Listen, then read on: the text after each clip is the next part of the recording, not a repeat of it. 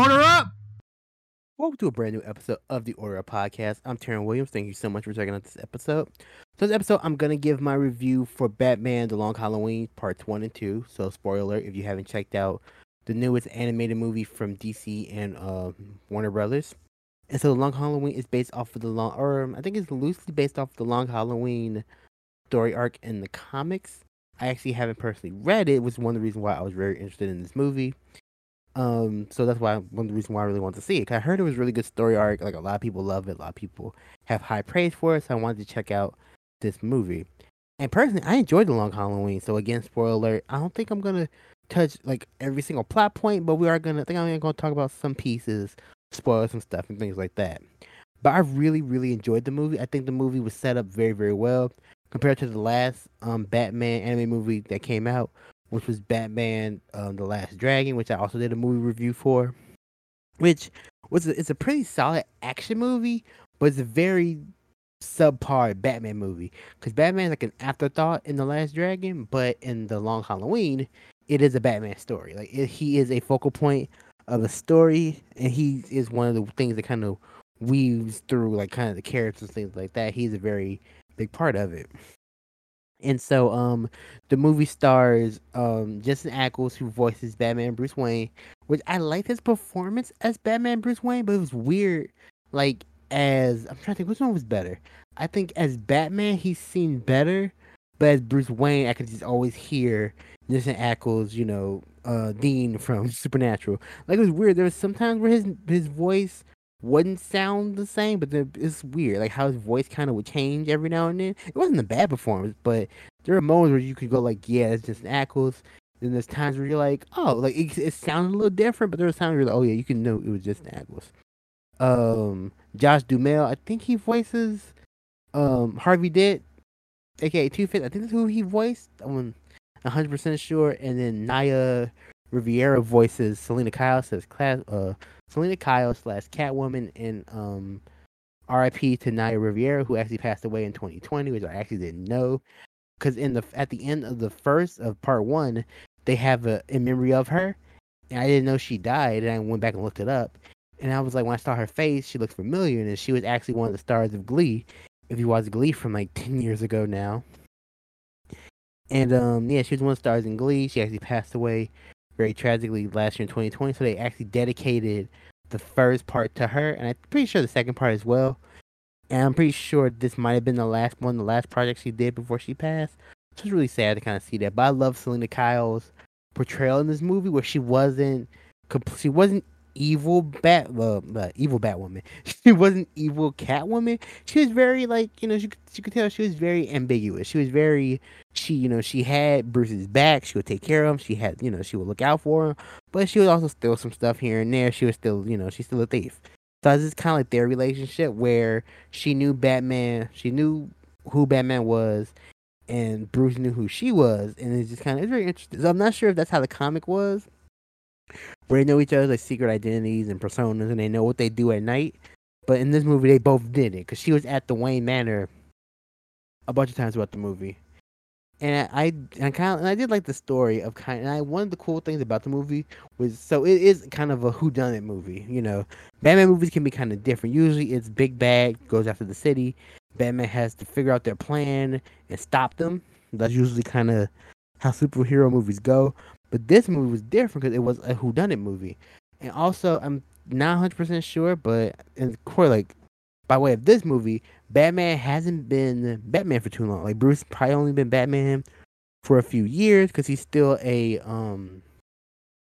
learning detective. One of Batman's monikers is world's greatest detective.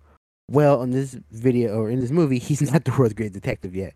Not even close. He still struggles with stuff. He still doesn't look at evidence. He's just the fear. He's just Batman. I use fear, to get what I need out of people. He hasn't become the detective using evidence and clues and putting things together and coming up with, kind of the bigger picture. He's just very much punch, stab. Where is she? That's that's Batman in this movie. He's not quite a detective yet. And I think actually Jim Gordon and Harvey Dent kind of called out Batman on that, like, hey, you need to look at evidence and clues and put the pictures that you can't just go in punching everybody. So I think pretty sure this Batman probably within the first few years of him doing this, and because you can see like Jim Barbara, his wife is still around. Barbara Gordon, younger Barbara, who becomes Batgirl later, she's probably about maybe 12 years old. He had his little son, so yeah, so you can tell this is a much earlier timeline. Even if you look when you get the shots of the Batcave, he doesn't have any of like kind of he doesn't have like that big dumbass nickel or penny or quarter, whatever the hell it is. He doesn't have that. He doesn't have like the T-Rex in his Batcave, so you can tell this is very early on Batman, which is really cool. It's kind of cool to see Batman not be, where we know he'll get to is very early on. And then one of the cool things is since it is a whodunit movie, you got to keep the watchers guessing of okay, who is the killer. And the whole premise of the movie is there's a holiday killer. This person is killing people. He's killing members of the Falcone family, of the mob family. He's killing people every holiday. Every holiday. He goes from one Halloween to the next Halloween, so it's a full year event. And so that's why in some Falcone's boys they call it the Long Halloween because it's just crazy. Halloween's just kind of wild and crazy, so that's what it was. It was just kind of like one murder and another murder and another murder, and so they try to figure out who is. So they started calling the killer Holiday. He killed someone on Halloween, on Thanksgiving, then on Christmas, then on New Year's, and then it just keeps going. So that's the premise of who done it, and then you run into of course, you run into some of Batman's rogue gallery, where like the Joker pops in. What I think is really cool, where the Joker pops in, but he's not a big part of this story, which is kind of cool. So the Joker doesn't like overtake the movie. He comes in, he does his thing, Joker's out. It's like fuck, we gotta get the Joker. So then Batman goes after him towards the climax of part one. He goes after Joker, and then he ends up beating Joker. The cops rearrest him, and he goes back to Arkham. But Joker's in the movie. Penguin makes a brief cameo. Poison Ivy has a bigger part to the movie in part two. Scarecrow. I think the Mad Hatter, I believe, is the other one that pops up. I think so. So yeah, and then Calendar Man is, of course, he's in jail trying to figure, and then of course Two-Face. So those are kind of all right in the rogue guys that you kind of meet. So it's not like all of everybody, and Solomon Grundy as well. Almost forgot Solomon Grundy, born on a Monday. You get that.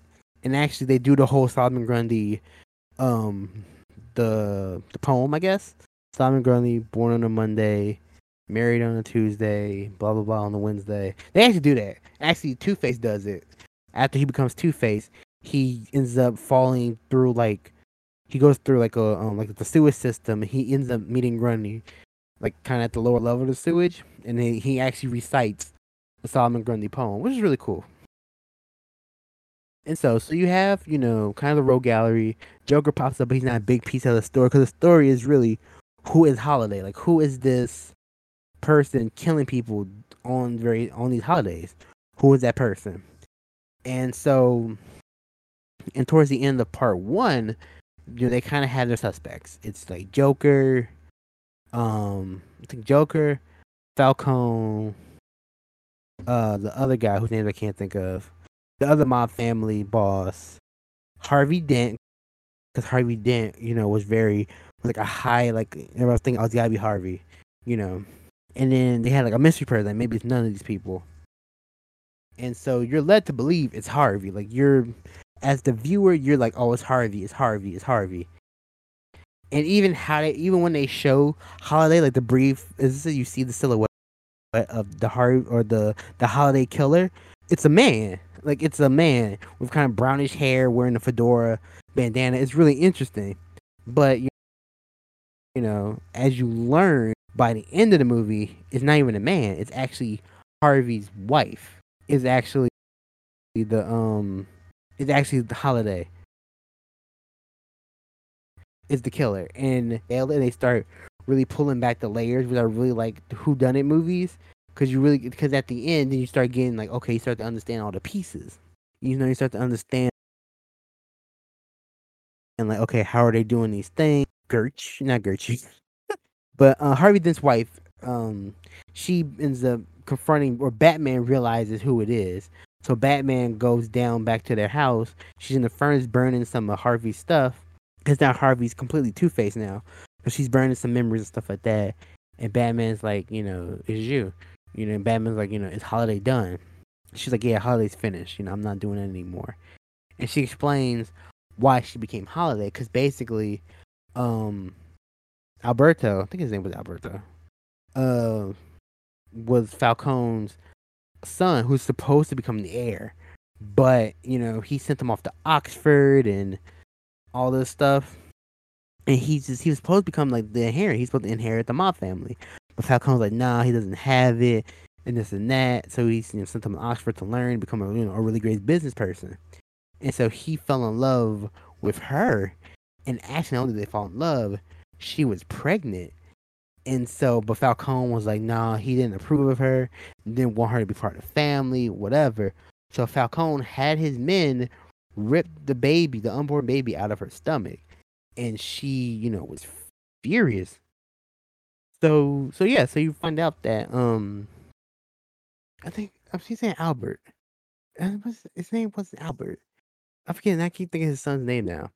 But yeah, but Falcone's son and hold on, I might need to just look up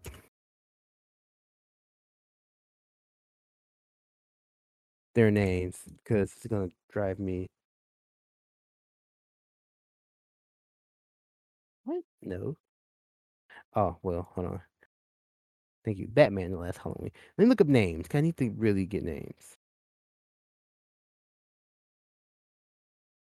Yeah, so the actual comic series is only 13 issues.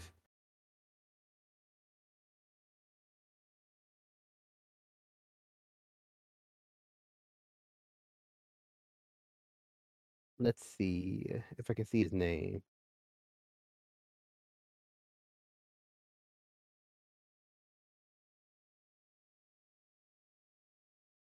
Oh, Antonio. That's what his name was. Yeah, so it's Antonio Falcone.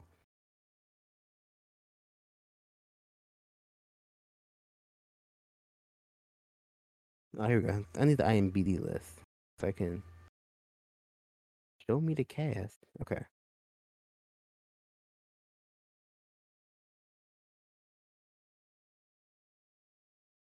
No, I was right. It was Alberto. Yeah, Alberto Falcone. And then, yeah, Maroni, Calendar Man, no. Alfred, no. We don't show everybody, but anyway. But yeah, and then Dent's wife.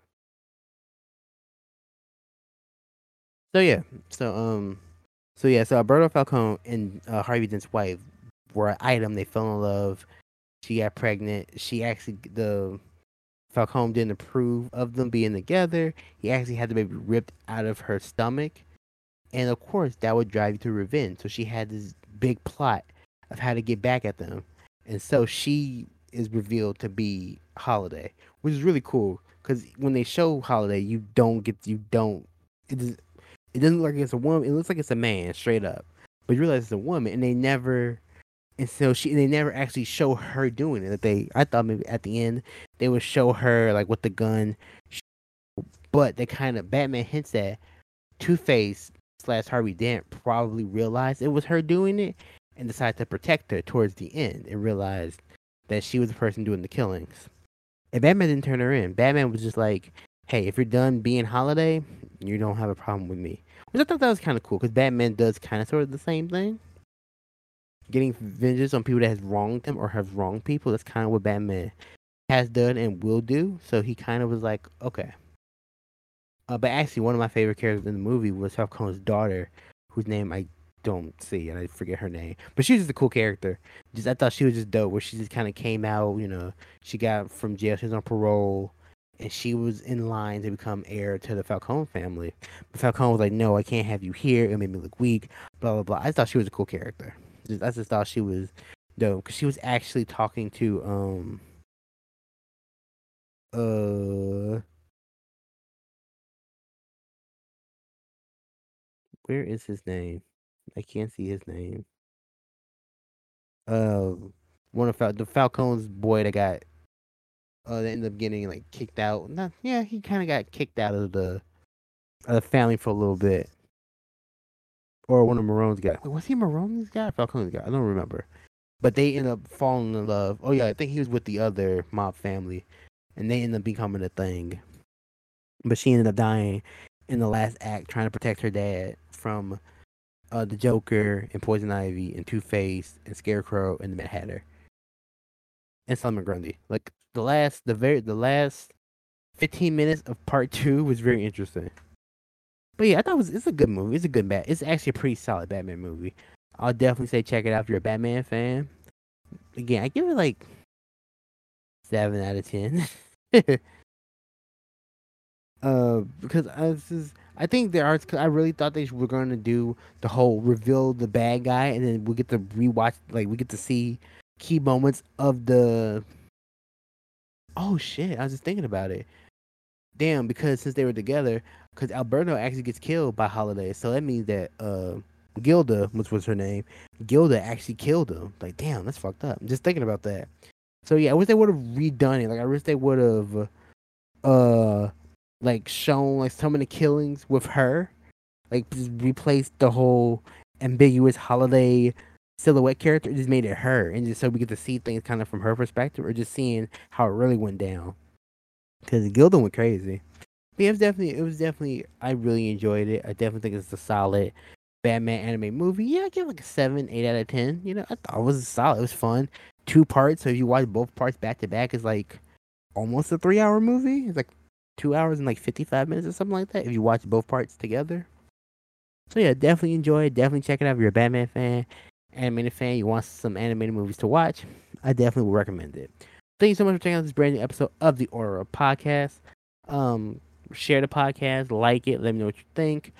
And definitely check out Batman The Long Halloween Part 1 and 2 wherever you're streaming, because I think you can buy it too, and you can find it. I don't think it's on HBO Max. You can find it some other places as well. But yeah, but this is a brand new episode of the Aura Podcast. Always in fervor, slicing, dicing, gaming. It's not just a matter of lifestyle. I'll see you next podcast. Later.